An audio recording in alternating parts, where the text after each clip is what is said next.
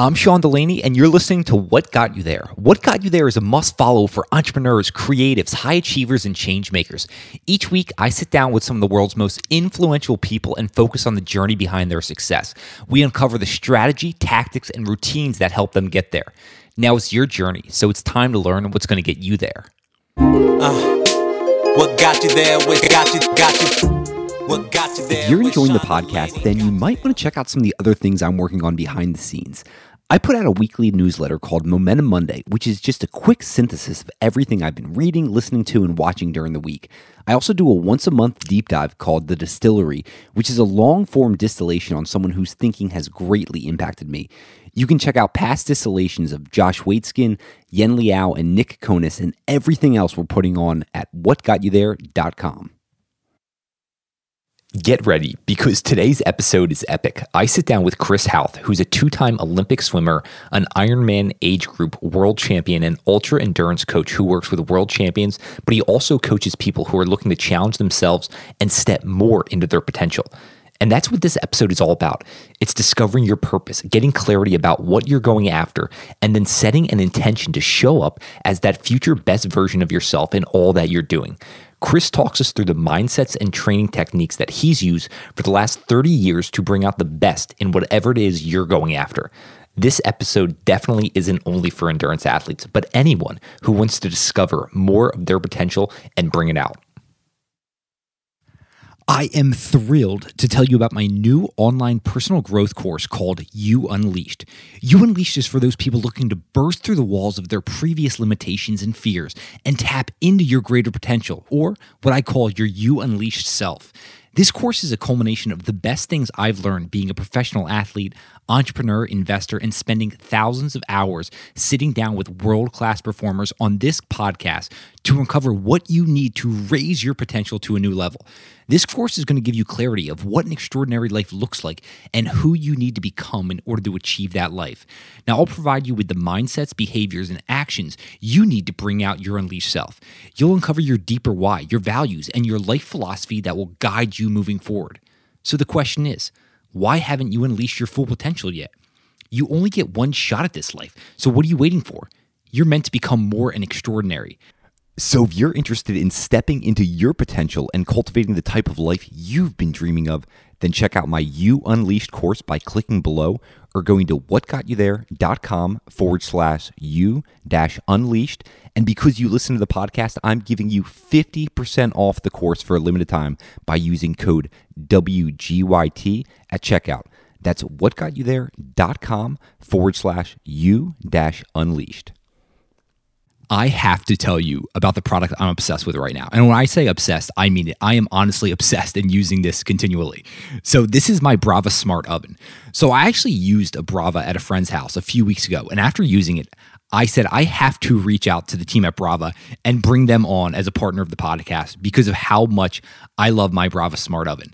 So Brava is the world's fastest and most advanced smart oven that cooks with the power of light. So I had no idea about this, but cooking with light is actually 2 to 4 times faster than any other cooking technology. So being a busy father with 2 kids, I need something that's going to cook delicious, healthy meals, is really fast and super convenient. And my Brava checks the box on all 3 of those. Just last night, I whipped up a mouth-watering salmon. You know, one of the ones with the crispy, flaky outside, but then juicy, tender inside. And I also had a side of broccoli and butternut squash. And I cooked this all to perfection at the same time. It doesn't matter if it's breakfast, dinner, dessert. My Brava takes care of it all. So when I said it was fast and convenient, the team at Brava honestly knocked this out of the park. Imagine cooking your entire meal just with the press of a button. All you do is select what you're cooking, load your tray, and press the green button. They have thousands of fully automated recipes created by professional chefs, so your meal is perfect every single time. And a really crazy part, Brava regularly updates with new recipes and cooking modes, all for free. There really isn't a more convenient and impressive cooking experience I've ever had. Cook crispy, bubbly pizza in 10 minutes, eggs and toast at the same time. You can even do a tray of roasted potatoes in 15 minutes, all with zero preheating.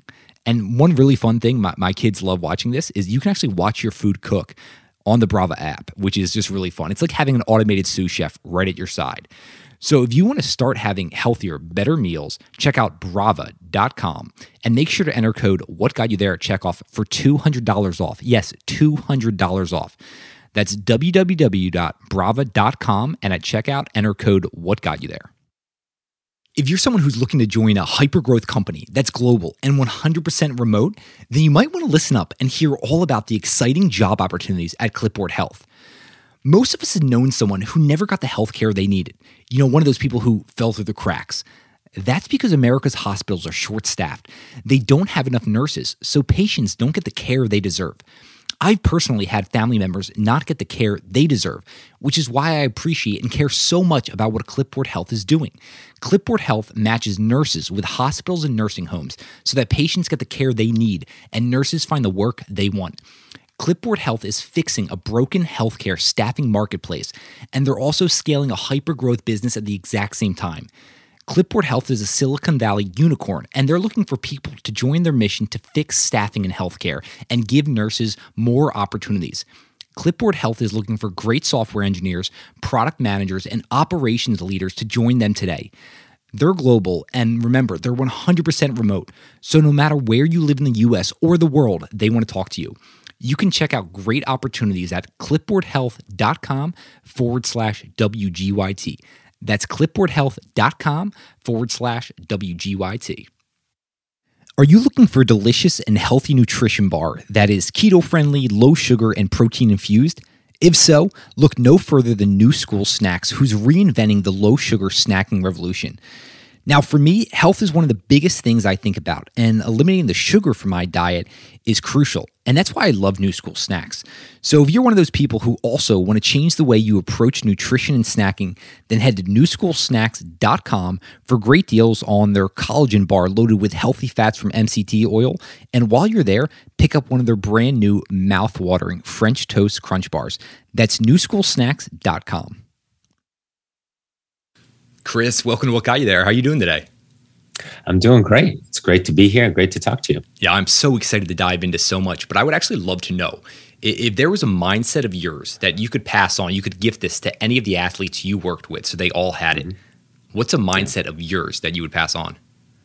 Well, most of my athletes already know this, but that is that anybody can have the athlete's mindset. That's the important thing. It's not a talent. It's not a skill. It's an attribute. And the beauty of a good mindset is that anybody can apply it. For example, how Michael Phelps prepares for a swim race, that's not a question of skill or talent. It's his mindset.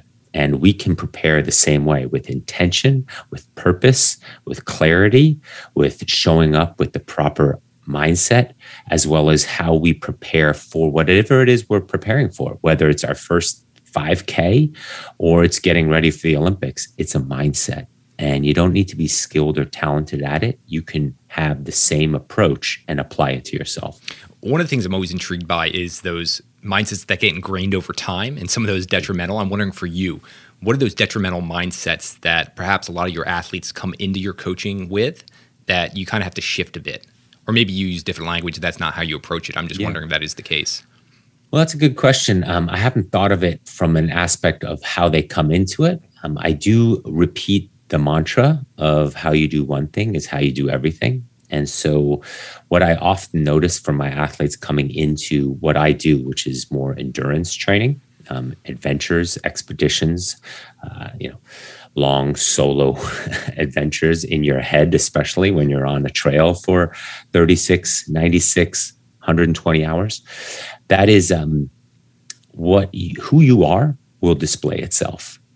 Over time, especially in the training, what your inconsistencies are, how you approach one thing is how you approach everything. And I can tell, after doing this for 25, 30 years of coaching now, who you are after about 6 weeks. And that's where the work begins.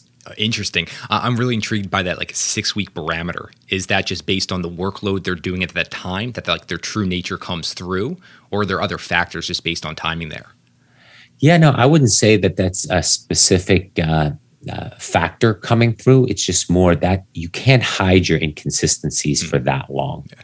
And your pathway of what you're looking to do, as I like to say, who you're willing to become, will gently display itself. And then we're really working together. Before that, what I like to say is we open the magazine, outside magazine or some, camping magazine or backpacking magazine, or we go into an REI, right?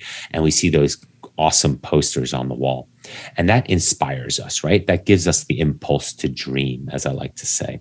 Well, that's all good and great when you sign up for the event or the adventure, or you recruit your team and now here you go. Well, after about 6 weeks, reality sets in. The hours needed for training, even if they're not a lot, we already have busy lives. As I like to say, we all went pro in something other than the sport we're endeavoring, stealing that from the NCAA. That is, and so here we are, we're working, we've got a family, and now we also got to insert this time or find this time to do this adventure, this expedition in some cases. There's something completely out of the box that inspires us. And so now, after 6 weeks, reality has set in, and who you are will really display itself. And again, we get to do the work now to navigate our way through what are already lots of responsibilities and not necessarily burdens, but we have to figure out how to fit this training and who you want to be on event day now. Right. And that's sort of what I talk about with, the athlete's mission statement. And that is your understanding of who you want to be come the event, what sacrifices you want to make with regards to work and family, and what boundaries you place on yourself on who you don't want to be.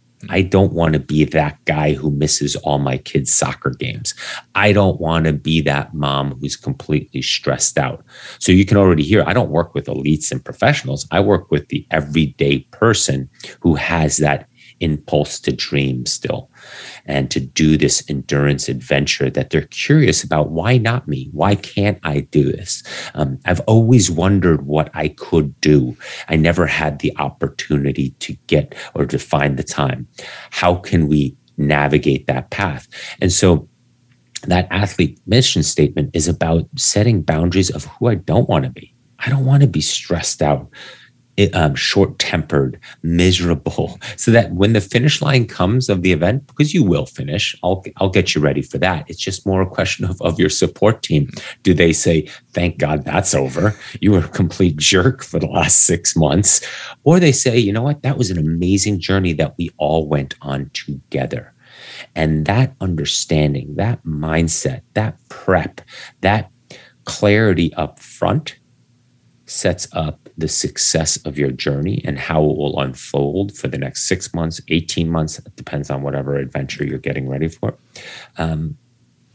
A completely different experience. It sets your experience. A few of the things you're talking about here, it kind of sounds like one of those hot buzzwords, and that's just overall balance. I know you have some opinions around balance, and I would love to just hear your latest thinking around balance when you're going after one of these. Yeah, as you know, you've heard, I don't like the word balance.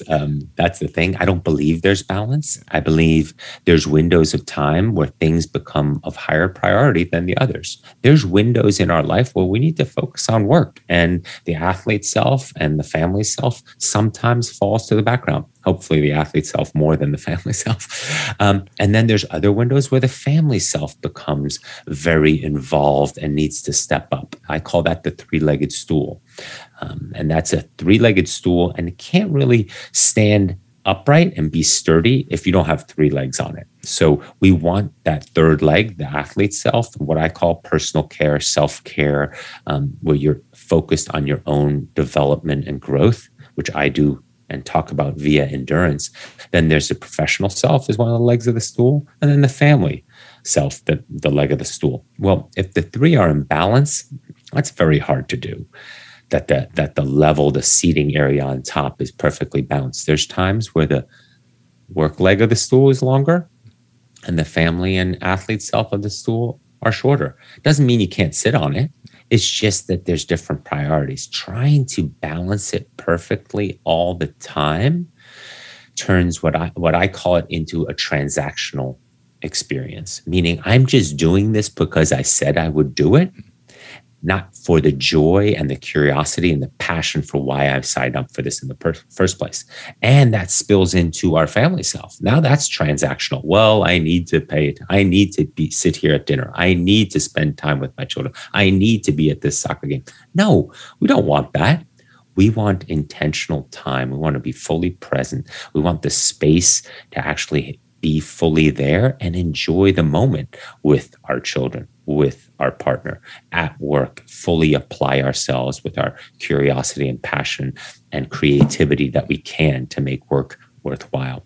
And so trying to balance too much and inserting the puzzle pieces all the time, that when you're looking at your daily calendar and you're going, okay, I can fit that there and I can fit that there and I can do this. And yeah, I did it all today, but did you really? Yeah. Did you really show up with intention, with a plan, with a prescription of who you want to be? I talk a lot with athletes, and as you can hear, a lot of this is about mindset. I talk about switching roles. When Clark Kent goes into the phone booth and changes to Superman, there's a moment there where you get to choose who you want to be. Who do I want to be walking into this meeting? Who do I want to be walking into my home after a day at work, or leaving the other room from Zoom calls into the kitchen, or whatever it is? But the point is, we can choose how we show up in every one of those situations multiple times a day. Who do I want to be for this employee in my meeting now? Who do I want to be as an athlete for this workout now? And that question, that prompting question, really digs into showing up with intention and making our time that we're already sacrificing a lot for worthwhile. And any other insights into the different roles we play? I think about this as transitions, and it's one of the things I struggle with personally, right? Like even on a day I'm recording a podcast, I literally I still get the same internal feelings I did when I played sports, where it's like game day, and I have a tough time on transitions where a certain event like this. And I'm wondering, is there anything else you have your athletes do that can help with that? Yeah, well, for me, roles are about expectations, right?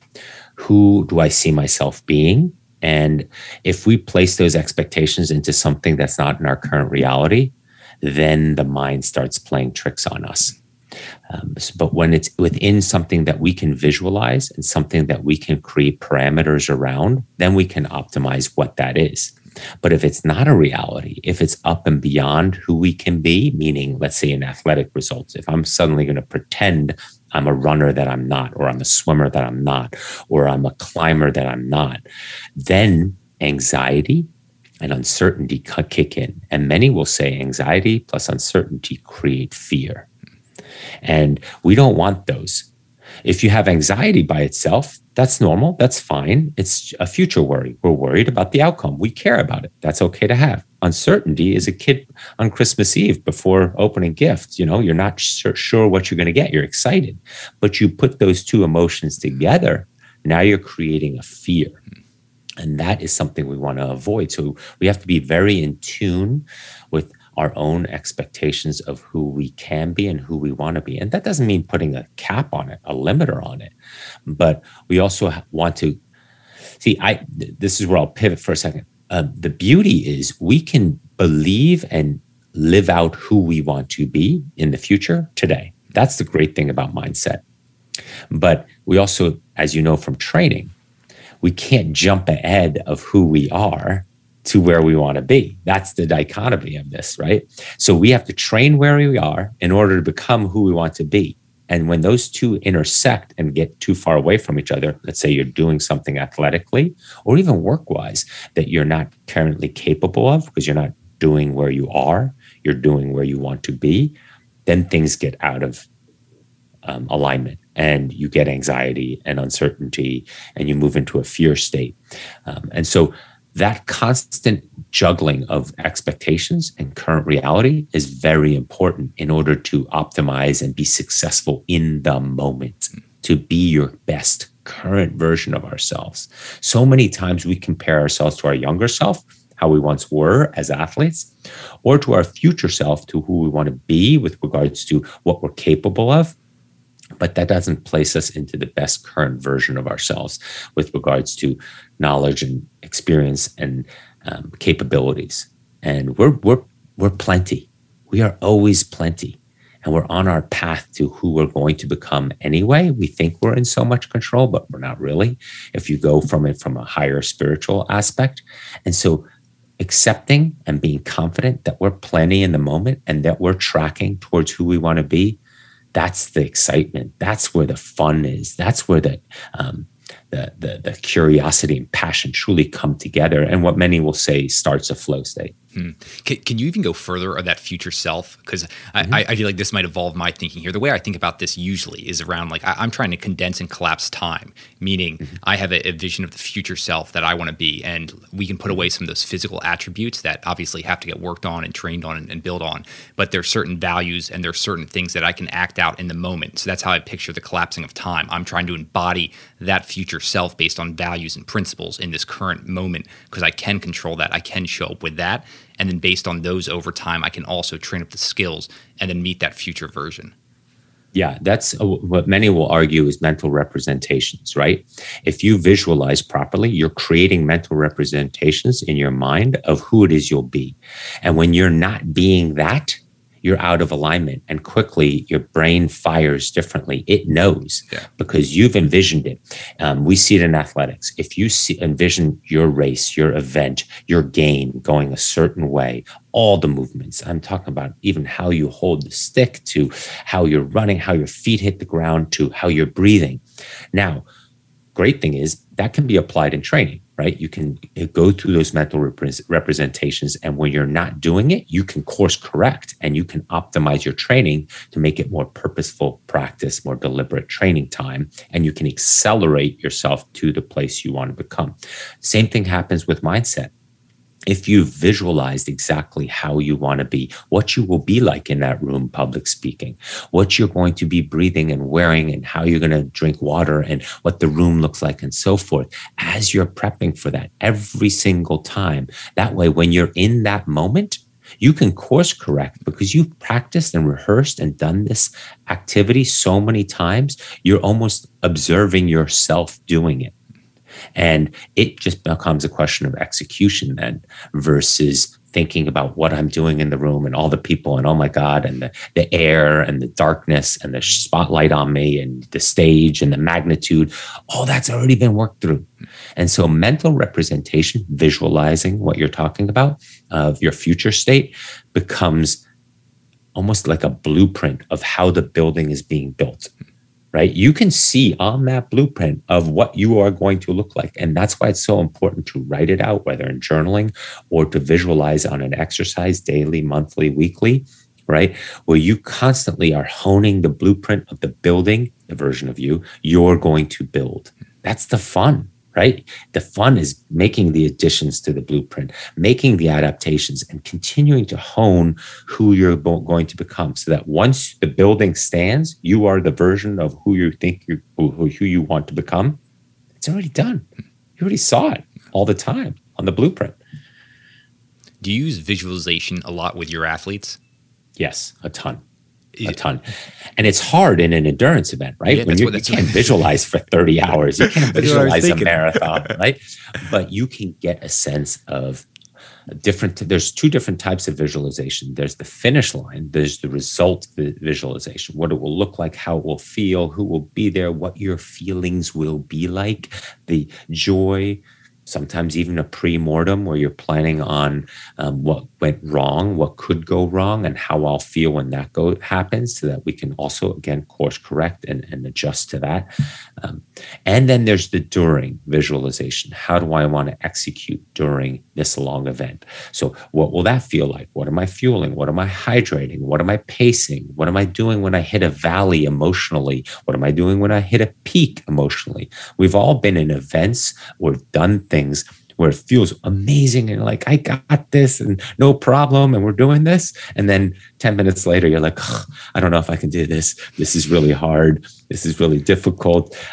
There's a lot of real estate left. How am I going to get this done? Those are the valleys and peaks emotionally we go through in a lot of this. And knowing how we're going to respond, not react, respond to each one of them is part of the visualization exercise, that you can sort of have answers for everything that will come up. Control the controllables is what a good visualization exercise is, so that when the uncontrollables happen, you have an open mind. Your cognitive load is limited and is not fatigued to deal with the unexpected that's coming up. Because for everything else, you have a plan. Or at least you've thought it through. You mentioned those peaks, right? Like where all of a sudden, oh my gosh, like that fear kicks in. Have you uncovered patterns that are consistent across your athletes, or even for each individual? Are there consistent patterns to when those peaks and valleys kick in? A lot of times it's fueling and hydration, right? Really? You get the, so yeah, just the mental fueling is a big that? thing. Yeah, big time. When we're low on, when we're low blood sugar, our emotions swing, and usually into doubt and negativity. It's your classic Snickers bar commercial, right? Where they give them have a Snickers bar, and boom, the person returns to normal. Very similar, right? And you go through those peaks and valleys. So the first thing I say, fuel, that they eat something when you're feeling crappy, or you're doubting your abilities or your capabilities, right?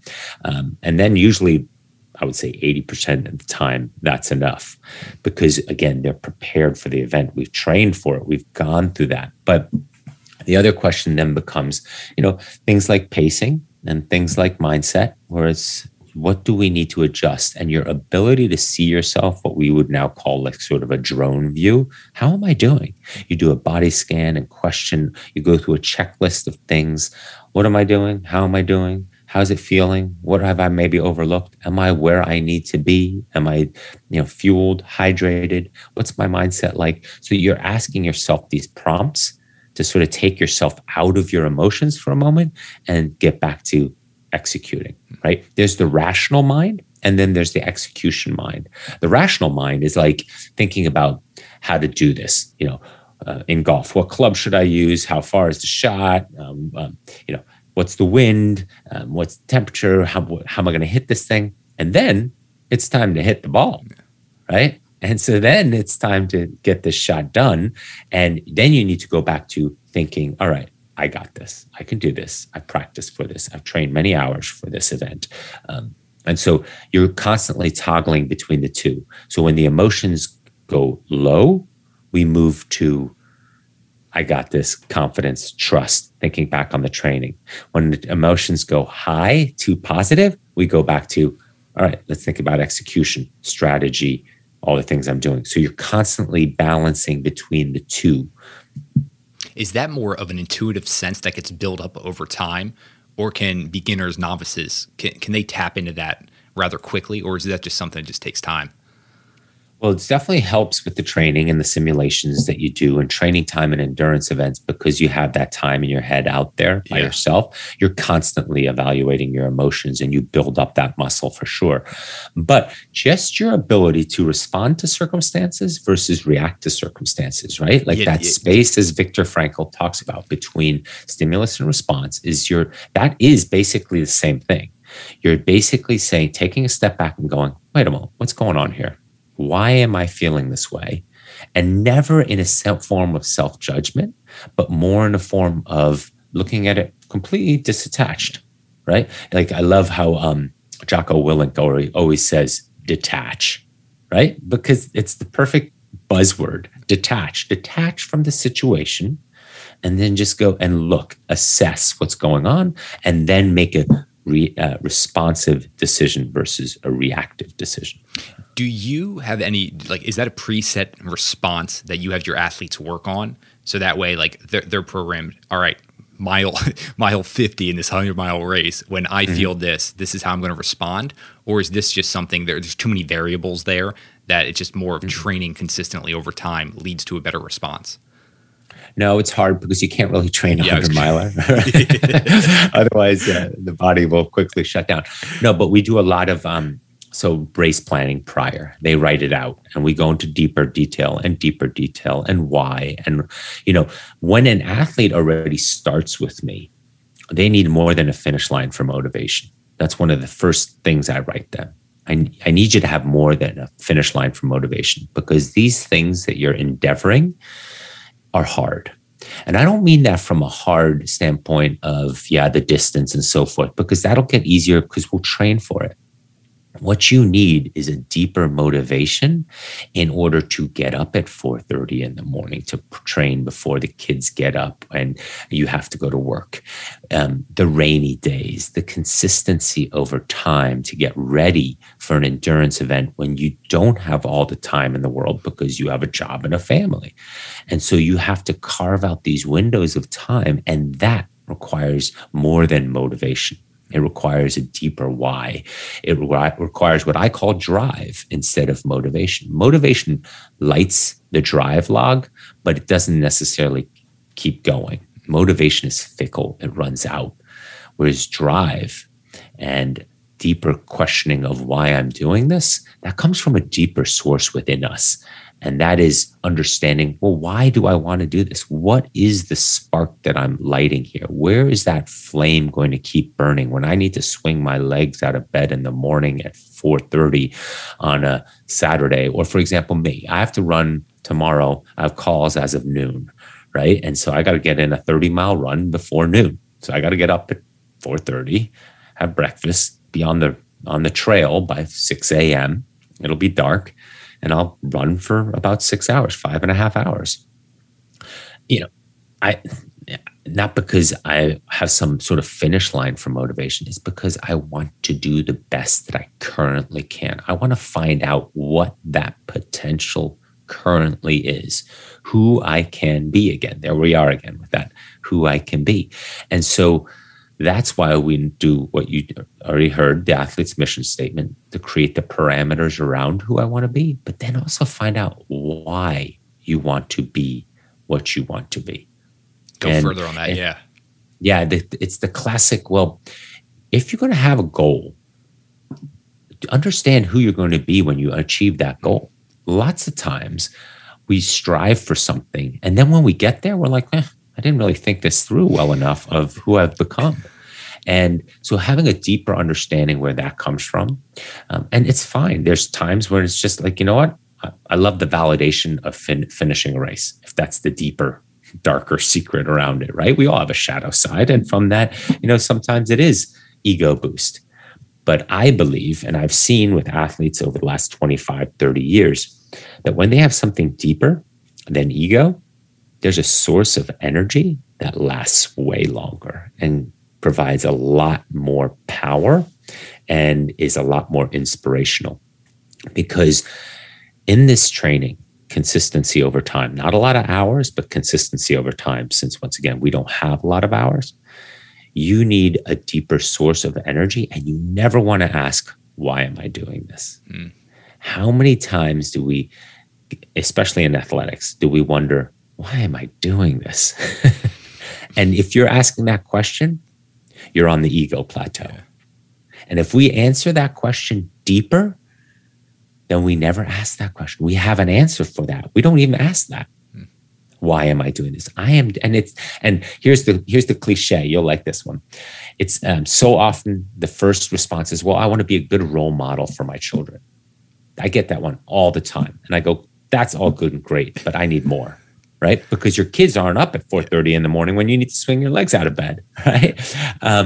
Or on the rainy, morning, or on a treadmill in the middle of winter in like January in Wisconsin, right? Like, it's not going to work like that. Your kids are not going to be the ones who are sitting on the side of the treadmill rooting you on. So we go deeper and deeper and deeper. And it becomes really a question of, what unfulfilled need is driving this training? What unfulfilled need that you can identify, hopefully, and maybe with my help, are we identifying that's going to propel you forward? And it's fine, whatever it is. Trust me, over the last 25 years, I've come across all kinds of really heartbreaking, difficult stories also. But if they have their outlet via endurance training in order to have this conversation with themselves, to open those doors into their psyche and what's been repressed while they're out there in those deep, dark moments of 36-hour, 40, 96-hour event, that's good, because you need to express what you repress.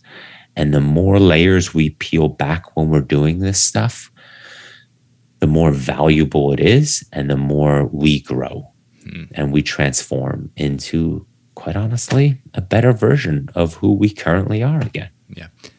How long has that been the drive for you?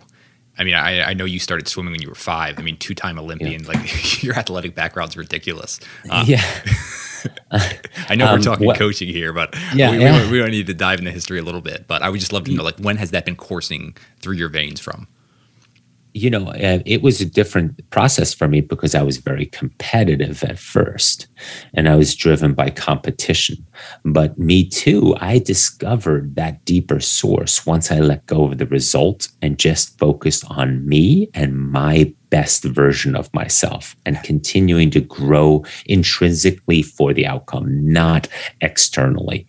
And it shifted everything for me. And that it only happened via endurance. And it's one of those classic lines, right? Where I go, gosh, if I'd known this when I was swimming, I could have been a better swimmer, right? So this happened post-Olympics? Oh, yeah. Okay. Absolutely. Yeah. I was completely a different type of athlete with a different mindset. Even when I started coaching, I was a lot more aggro for missing the right term right now.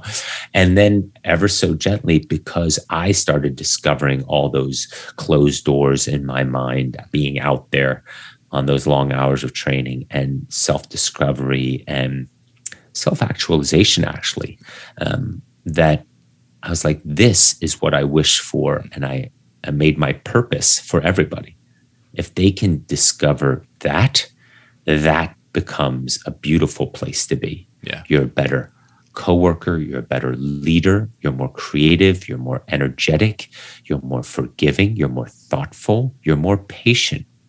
You understand yourself and the world around you better. You're able to give more energy than just receive energy. You become what I call the lighthouse, standing strong and firm, shining the light and protection through all conditions and supporting. And it's because you've gone to those places in yourself that have been unexplored, and you've created more real estate in your psyche and in your mind in order to give more. Can that happen before you're 24? Oh man, I wish. And I don't say that with an absolute that it can't, because there's plenty of athletes that I have. I can think of one young kid right now.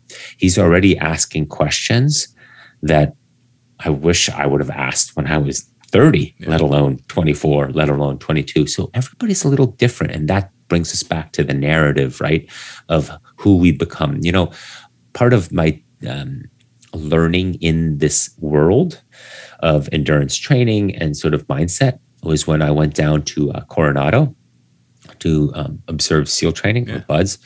And I was fluxed by this one question of what it is that the not as strong and physically gifted guy is doing that the physically gifted guy, the guy who looks like the prototypical future SEAL, and he's ringing the bell before that kid, before not necessarily the skinny kid, but the one that you go, how is he doing this? Right. And so I worked around that problem for about 2 years, trying to figure out what's going on here.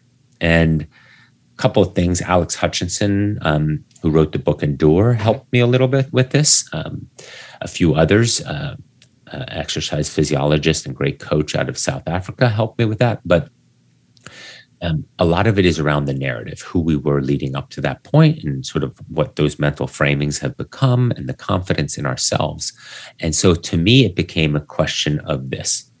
If I, let's say as a swimmer, I'm using, let's say Michael Phelps's example now, or even from a lacrosse standpoint of yours, if I took the best lacrosse players, the most talented, the strongest, and also mindset aspect, and put his head on your body, what could he do with your body? Not just the delta between what you're doing with it and what he could do with it. In the form of a swimmer, what could Michael Phelps, if he put his head on my body, what could he have done more with it, right? That delta, that difference, to me, is mindset. And that's so going back to Coronado, it's Sure, there's a narrative and a history, but that kid who doesn't look like he's going to finish BUD/S, put his head on the big guy, the perfectly prepared guy body, no problem. Again, the delta is just that difference to put us over the top. And so that's what I tell a lot of my clients, also from an executive coaching perspective. It's all in what you do above your shoulders is how that's the delta of what mindset can create. And we all come into it with this narrative, with this past history. But I like to say, we have no obligation. There's no written contract. It says it nowhere that we have to stick to the story of who we were 5 minutes ago, right? We have the ability as humans to craft a new reality within 10 seconds from now. And to be, like you were saying before, start visualizing who we want to be and start living that out in the now. And continuously creating, as Jordan Peterson says, putting our potential over our current being. Yeah, constantly living. Yeah. No. This literally like lights me up inside because I wish more people could embody this, right? Like you mentioned the past, that is history, right? There's a bunch of all these little random pieces. And a lot of people, unfortunately, think that these pieces are going to be assembled the exact same way moving forward. And we forget that those pieces can be reshuffled and we can put them into a better position moving forward. I just wish there were so many people who could like see that and then step into that. Why do you think more people don't? I think they give those voices too much. They have too much fear, or they give those voices too much credit. And what I mean by that is, this is a classic psychology approach that I can't think of the name anymore, but accepting those voices at the table of all the things you're going through. What I mean by that is that they get a voice. My doubts, my questions, my negative voice on my shoulder, my fears, my trauma, my past stories, they're all here to serve me in some way. They're here to protect me. They're here to guide me. They're there for a reason. And I thank them for their service. But that doesn't mean they dictate the path. They're just an input. And when they sit at the conference table, at the round table, at King Arthur's round table, they're my cabinet. They're my staff. But I make the executive decision. They're there. Hey, I'd like to raise my hand. I think in the past, you've been hurt by the scenario before. You've been let down. Your confidence has been shattered by the last time you did this. FYI, just saying, be careful here. Well, great. Thank you. Thank you. I appreciate that input. I'm still going to move forward. Or, you know what? You're right. Let me factor that in and proceed cautiously. Our emotions are here to serve us. They're not the answer, or they don't tell us what to do. And that's part of that respond, react. We have that moment to sort of go through and go, what am I feeling here? And why am I feeling it? Okay, makes sense. And the key is to not shut the door on them. Again, repression, right? If you repress it, it's going to come lurk its ugly head at some point. It's going to keep knocking on that door. And you can look through the looking window and be like, nope, not here. But it's eventually going to start banging the door harder and harder. And so that's what I tell a lot of my clients is use all the skills and faculties and stories and narrative and past history to your advantage. And then proceed. Don't let it pull you down. Make it work for you. Yeah. And now you're working with history on your side, your own personal history. Like what we always say, failures lead to successes, right? Because if you can learn from them, you can technically change the past because you can apply it in the future and therefore make the past something that was a positive because you learned from it, right? That classic mindset. But taking all that into account and using all of that in order to grow with you and have a team of emotions and inputs constantly observing for you. That's how evolution worked. That's how this whole process started. Like, let's take all our senses and our emotions and have them work towards evolving us so that we continue to do what's best in our world. Yeah. I would love to dive back to some of the earlier days for a second, just because you were mentioning just like how competitive you were. This is something I always wrestle with. And anytime I'm talking with like an elite athlete or an elite coach, I'm always curious their take on this. Can you become the best in the world in your sport without, let's call it, an unhealthy level of obsession? I'm thinking of someone like a Michael Jordan, who literally is so competitive, it's damaging to relationships and everything else. Yeah. Well, it's a slippery slope, right? Because it's like, how do you talk against Michael Jordan?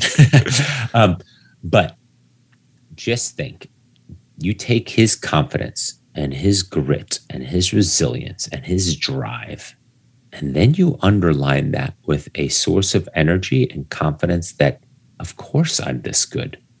Of course I can. This isn't a question of if, but how badly I'm going to win.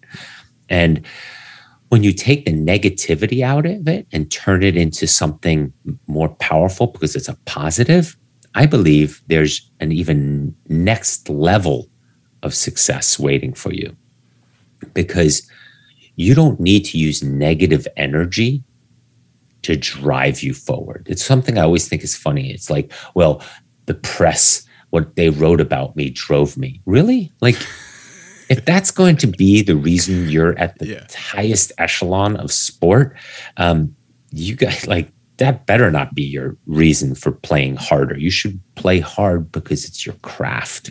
It's your mastery. It's what you do. And guess what? And the beauty of a Michael Jordan or of that level, or of Tom Brady and stuff like that, is like, they show up, whether it's game 12 of the season or it's the Super Bowl, with the same intention and clarity on why they're here. To win, to do my best. And they all have gotten to a point. It's funny, like even a Tom Brady, is as competitive as he is, the edge has come off of him, not because he's lost the edge, but because he's like, if I do my best, you're not going to beat me. And that's what MJ got to also. If I play my best, you're not going to beat me. And so that becomes the superpower. If I do my best, prepare my best, do my best, do all the work, it doesn't matter. Yeah, it's been interesting. If you follow Brady enough, I wasn't a Pats fan or anything, but I respect the living hell out of Brady for what he's done. But even like his stepping into like his spiritual realm as he progressed in transition was a huge influence for him. Hearing him at this current state, or even the past couple of years, how he speaks is so different. But I asked the question because I was watching this surf documentary on Momentum Surfers, so around Kelly Slater and the whole group he came up with. And I did not know enough about Kelly Slater, but he like reached that peak where he was just so competitive and cutthroat and calculated. And I just didn't know that about him. And so then it had me asking the question again, like, can you be that upper echelon at an early age without that competitive drive? Like, I even think of someone, there's that a legendary rugby player, Johnny Wilkinson. I heard him talk about this, where he didn't reach that higher level like a Brady until he got older. And so I wondered, like, can you be 24, 25 and get to that place that they got to when they were 35? It's hard because I don't believe you're mature enough yet and have that sort of life wisdom in order to apply those tools.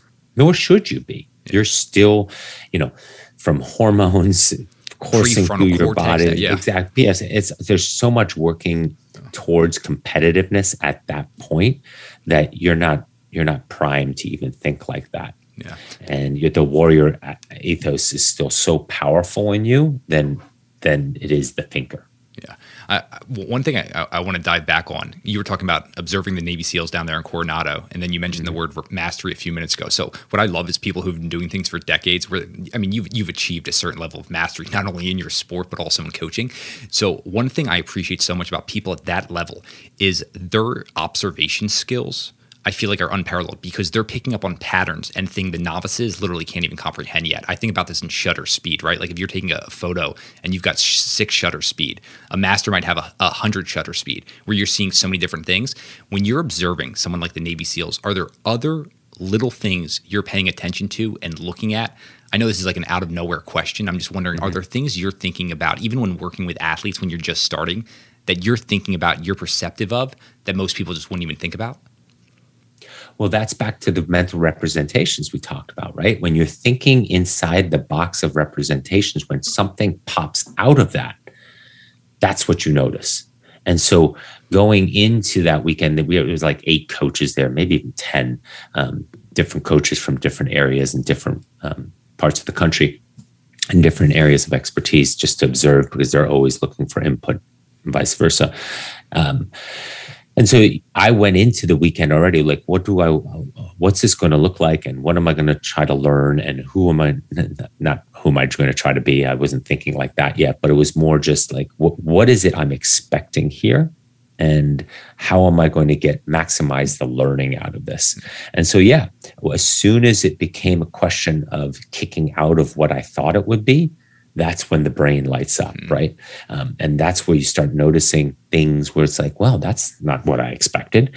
Is it me that I just didn't have an open enough mind? Or is there something there to learn, grow, understand, dive deeper into, discuss with the other coaches and so forth? So I find that how we live with mental representation is what we do even subconsciously half the time, right? Like our subconscious brain is what they say 40,000 bits it can process per second, and our conscious brain only 4,000. So there's a lot happening behind the scenes, but I think we're constantly living in mental representations. That's how we work the world, what we expect to be happening. And when it happens outside of that, we trip and fall and we go, hey, what was that? So I think that's a similar case, whether it's mastery or your craft in general, because you have an expectation of what you think it's going to be. Then when it kicks outside of that, that's where you should be paying attention. Not always do we, yeah, right. Not always do we pick up on that, but it's like, it's what was it? Who said it? Mark Twain, I think, when you find yourself on the side of the majority, it's time to pause and reflect, right? And sort of something like that. That's similar. It's like if you're outside of what is expected to happen, then it's time to start paying close attention. I'm wondering for you, when are you able to more clearly tap into the subconscious and what it's telling you? I'll just say like those early mornings for me, like I just tend to get up extremely early, but if I sit there even like immediately upon waking up, it's funny like what the mind, the clarity it has at that time.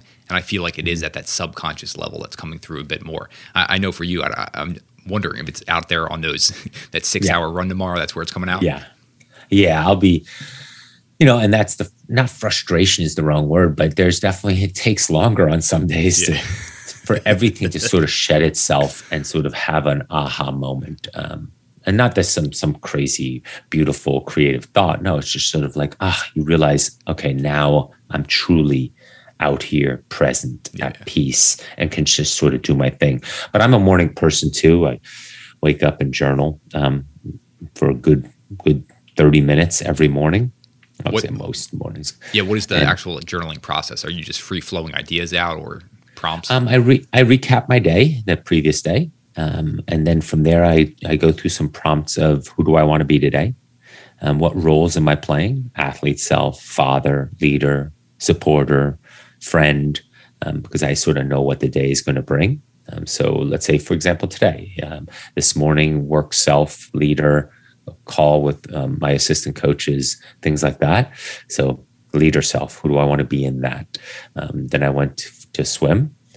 So that's my athlete self showing up, right? So how do I want to show up there? What's today going to look like? And the fun in swimming, and I'm sure in many other sports, is that only in masters athletics do you really get into this. But in swimming, you find out the workout once you get there, right? And it's like a track workout with a track coach being at that. You get there and you see what's written on the board. So you can't necessarily think about what the workout is and how you want to execute the workout, but it's more your attitude again, your mindset. How do I want to show up today? I don't just want to show up. Showing up to me is rationalizing. Yes, thank you. Finally, someone see the same thing. Everyone's like, life is like 90% showing up. I'm like, I've shown up for plenty of things, and I stuck at mediocrity the whole time. Yeah, exactly. Showing up is a B-. Yeah. And there's a lot of potential left on the table. Showing up with intention, with a clear plan of why you're there and the attitude and the mindset. Now you're optimizing, and now you're really going to accelerate your progress. It's really that simple. And if I'm going to be here, I'm going to do it right, and I'm going to show up with intention. So I play that role. Then I knew I was going to podcast with you. So who do I want to be for this? And so I journal on that.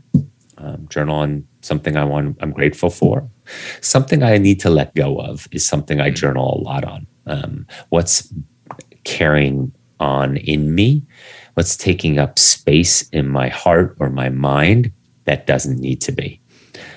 Who has power over me is a different way of saying that. Like, who's taking up real estate in my mind that doesn't need to? And letting go of that, or identifying that and wondering why, what it means to me. So those are sort of that's the process. Recapping the day is nice because it gets you into the flow of thinking. And then whatever unfolds, just as free flowing, like you said. Oh, I absolutely love that. The question of shedding, I love that. That's something I feel like I need to add to my process there. What I love about questions is they just can deliver so many better answers for you in life. And so I'm wondering, what are some of the better questions you've asked athletes that help them just understand the bigger picture in themselves?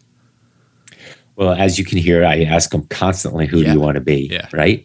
But also, why does this mean, and not just a deeper why, but how much does this mean to you? Like, are you really willing to do the work to get this done? Or are you just doing it on a whim? Because, and that's fine. If you're looking to explore who you can become and you don't know that yet, that's fine too. Like, there's so many iterations of this well, I'm curious.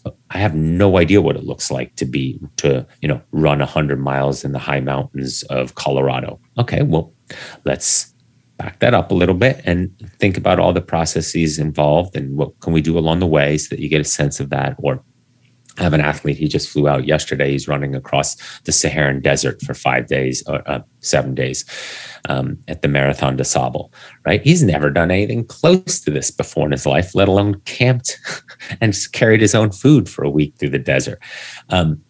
So we went through many simulations and iterations of that. And so it's a question of guiding them to recognize what is becoming important to them. Because in this process too, of adding the endurance adventure to your life, you also see what's important to you.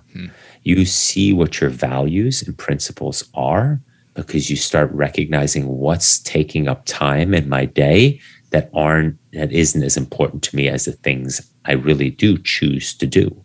Choice of my day, having that agency on how my day will unfold, how my week will unfold, shows you what your values are, shows you what your deeper principles are.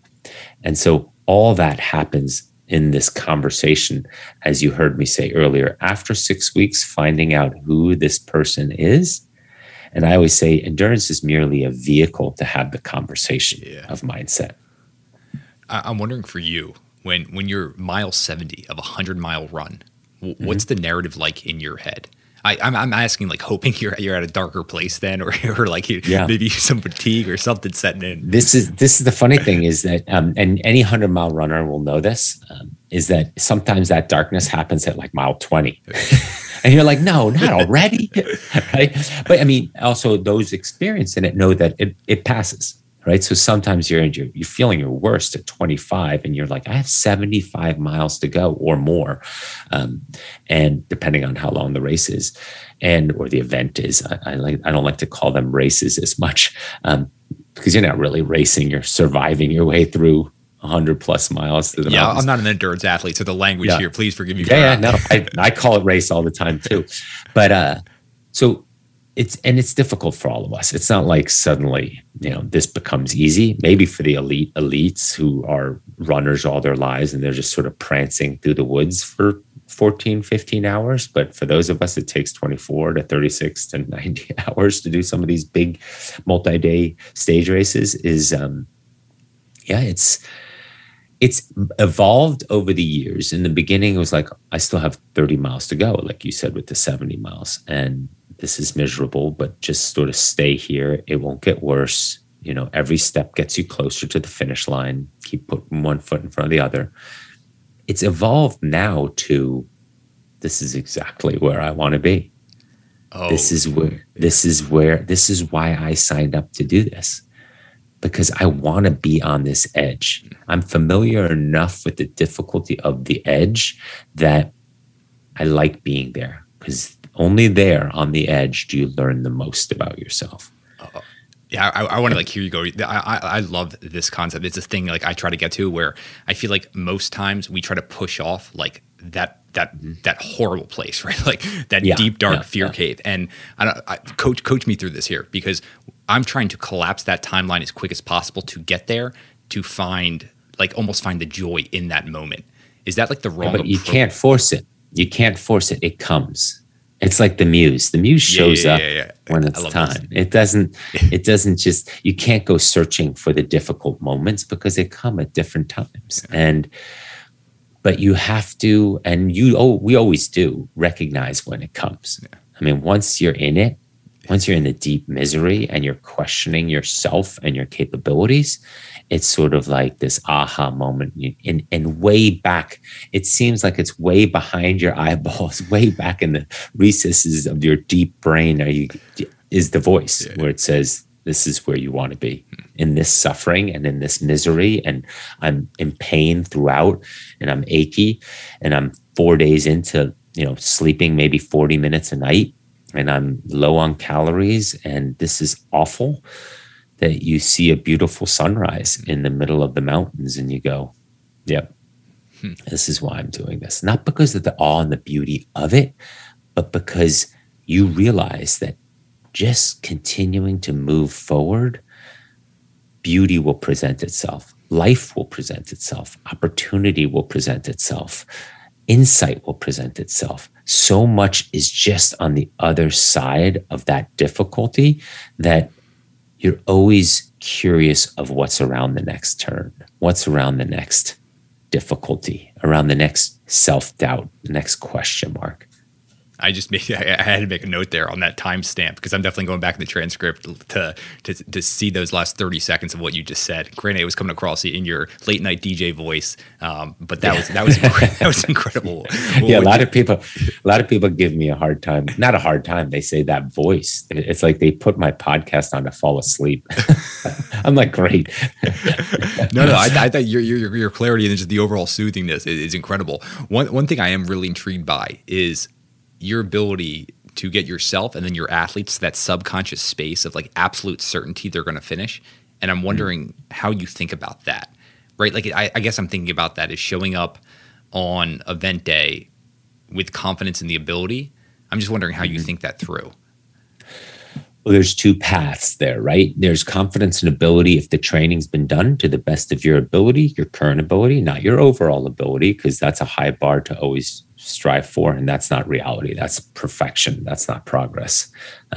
But then there's also those that show up and they're not as prepared as they want to be or as they could have been, but usually it's as they want to be because life got in the way. And as I said to a client a couple of weeks ago, before he did Ultraman, I said, never defer. Never defer. You don't know what will present itself when you're doing the work.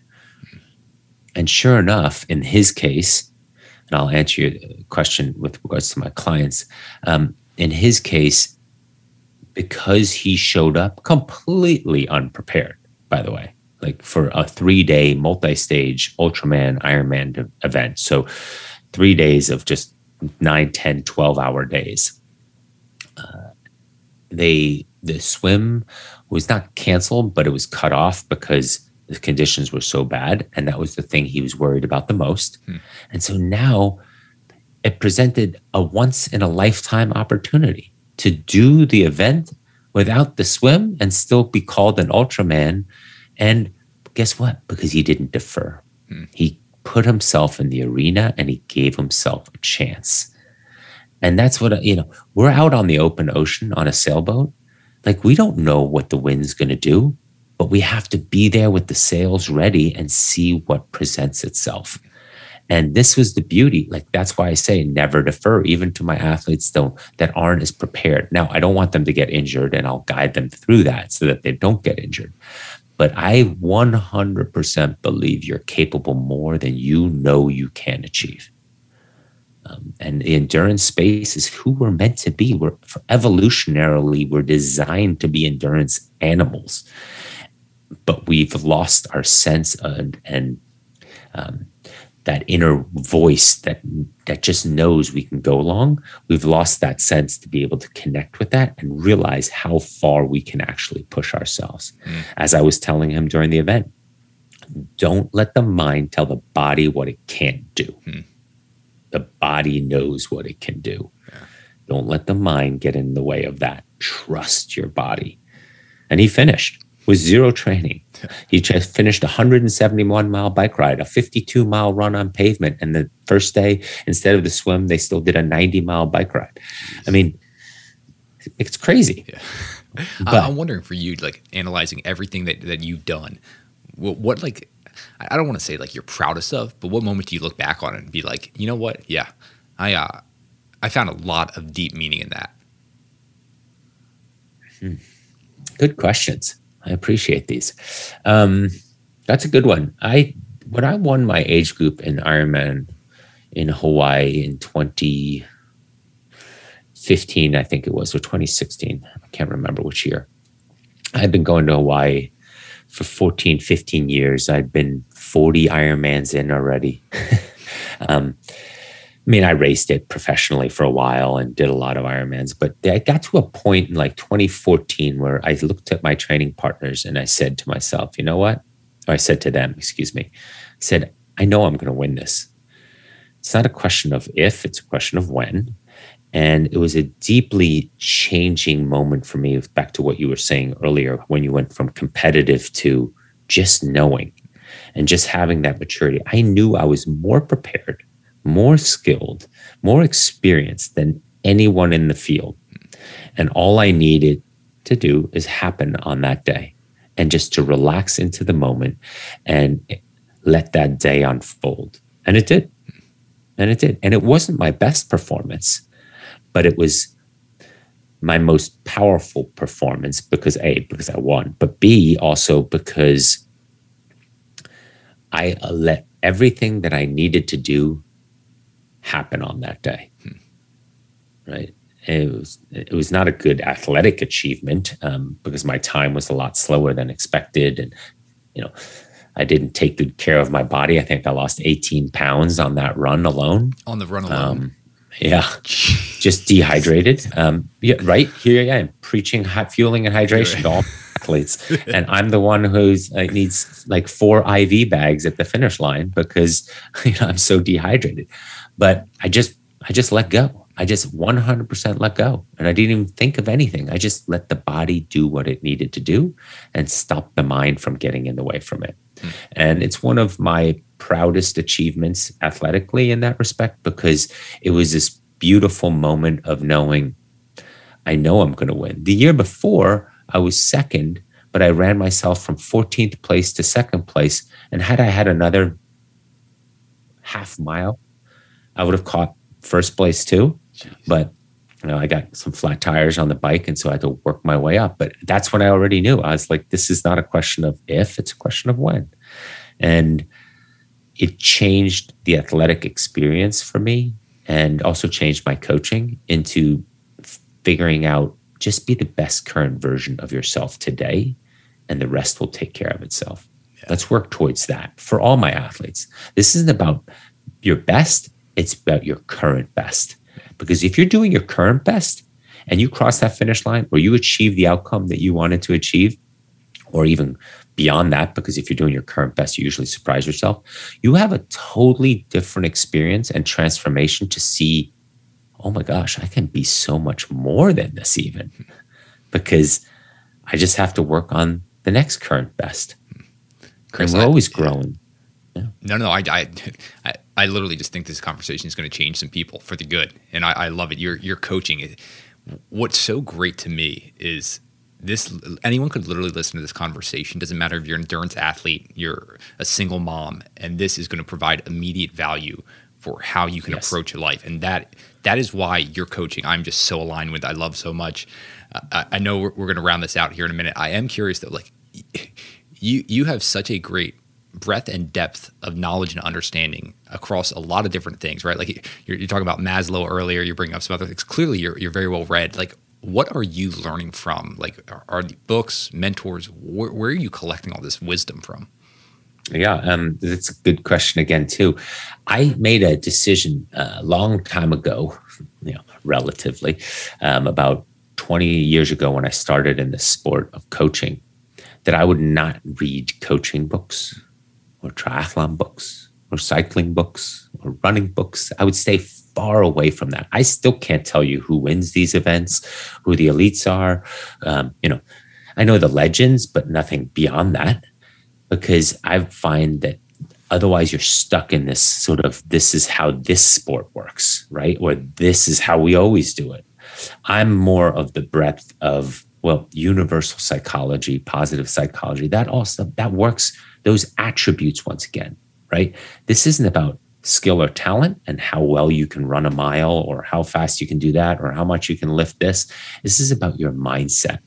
And so that comes from the great thinkers, right? The books of generations before us, that they had it all, the Stoics had it all figured out for us already back then, let alone, the Nietzsches and the Jungs and the Freuds and the Maslows and the Csikszentmihalys and everything, right? Like their understanding of who we can be is the psychology, is the science below it. But then there's also a lot of spiritual thinking around higher thinking and subconscious and unconscious and higher sources of energy. And so I do a lot of reading around that too. Any books in those genres you'd recommend or that you've gone back to again and again? Well, yeah, the one I read every year is Viktor Frankl's Man's Search for Meaning. It's just a good annual refresh. I love that. I do. What else? There's a lot of good books around that. I just need to look up. One of them is that I've always loved, that many people, if they read this book, they'll recognize sort of the flow of thinking. It's called Running and Being. It's by Dr. George Sheehan. It's a very profound book, and it's a doctor who lived in the 70s and early in the running movement. But he recognized too potential, what we can become, what happens when we're running, how our mind shifts, things like that. I love the Rise of Superman approach and the flow states, and Stephen Kotler with Art of Impossible and things like that. That's great terminology in there that I use a lot. Him and I see eye to eye on a lot of things. But I love it all, from business thinking to, my finance background still comes into play every now and then. It's across the board, but that's my approach, avoiding the sport specific. Oh, that's awesome. And thinking more on outside the box. Very cool. Chris, this has been awesome. I'm just going to round this out with just a couple ones I'm generally really curious on. For you, what has been the most impressive endurance feat you've ever seen a human do? Is there one for you that you still are like, that was just insane what that person did? Yeah, there's some fun things. I mean, I love the Olympics. Yeah. I love because to me, an athletic feat, if you think about it through and through, being able to show up on one day, once in your life, to do the event that you have trained for and put all the marbles in. You can't show up tomorrow and do it again. You can't, it has to be that day. So much has to be fine-tuned to that. So there's a lot of those, amazing swimming events, amazing running events. That's the difference with endurance, is that you can sort of settle into finding your day. So of course, there's been some incredible achievements in the endurance world, but when there's an opportunity to pull out and show up next year, it's different, right? But doing it that day, like what we talked about, whether Tom Brady to, MJ in the finals, you have to do it here and now.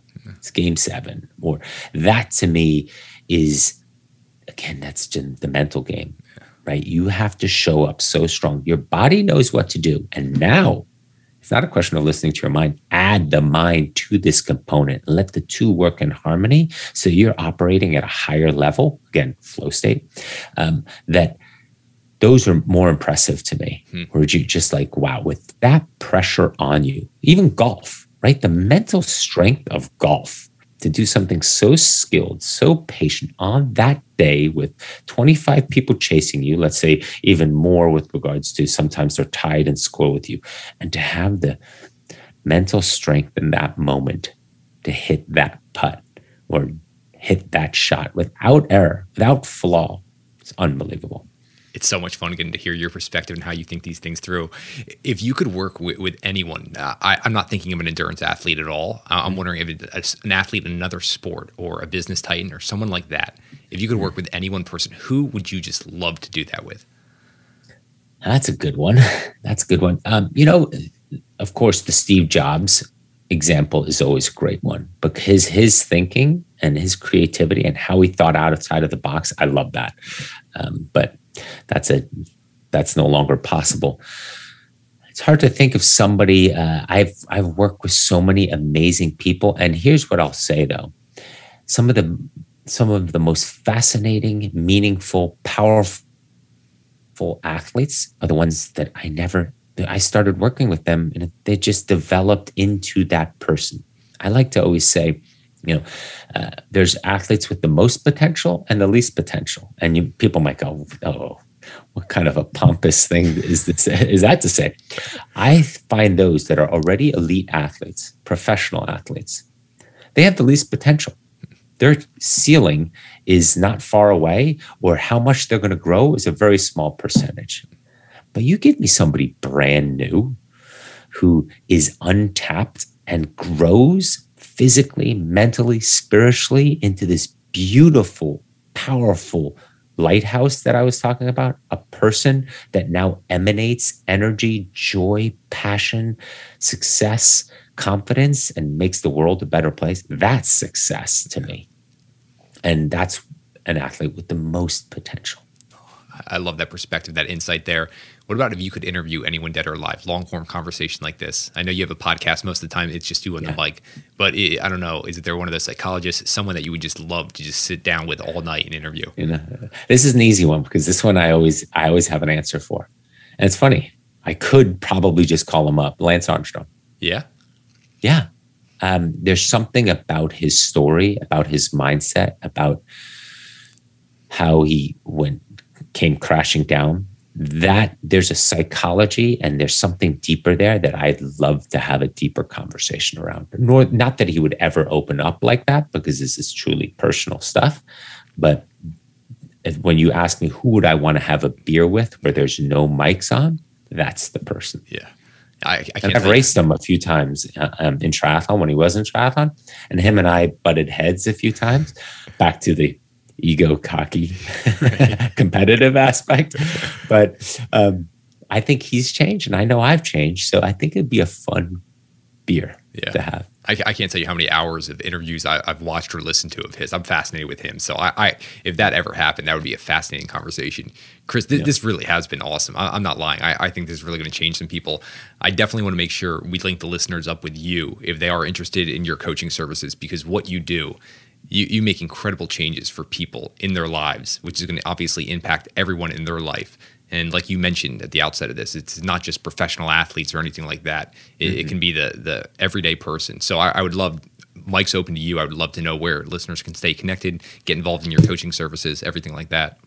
Yeah, most of my information can be found on aimpcoaching.com, AIMP coaching.com. That stands for Advancing the Integration of Mindset and Performance. That's sort of the acronym for that. And then I'm on Instagram mainly with as AIMP Coach, AIMP Coach. So that's usually the best way, but anybody can always send me an email. As you know, I'm pretty responsive and I get back to people right away with Chris at aimpcoaching.com. So those are the places to find me. As always, it's going to be linked up in the show notes and the transcript as well. But Chris, I can't thank you enough for joining us on What Got You There. All right. Well, thank you so much for having me. This is a great conversation and some fun, challenging questions. You guys made it to the end of another episode of What Got You There. I hope you guys enjoyed it. I really do appreciate you taking the time to listen all the way through. If you found value in this, the best way you can support the show is giving us a review, rating it, sharing it with your friends, and also sharing on social. I can't tell you how much I appreciate it. Looking forward to you guys listening to another episode. Ode.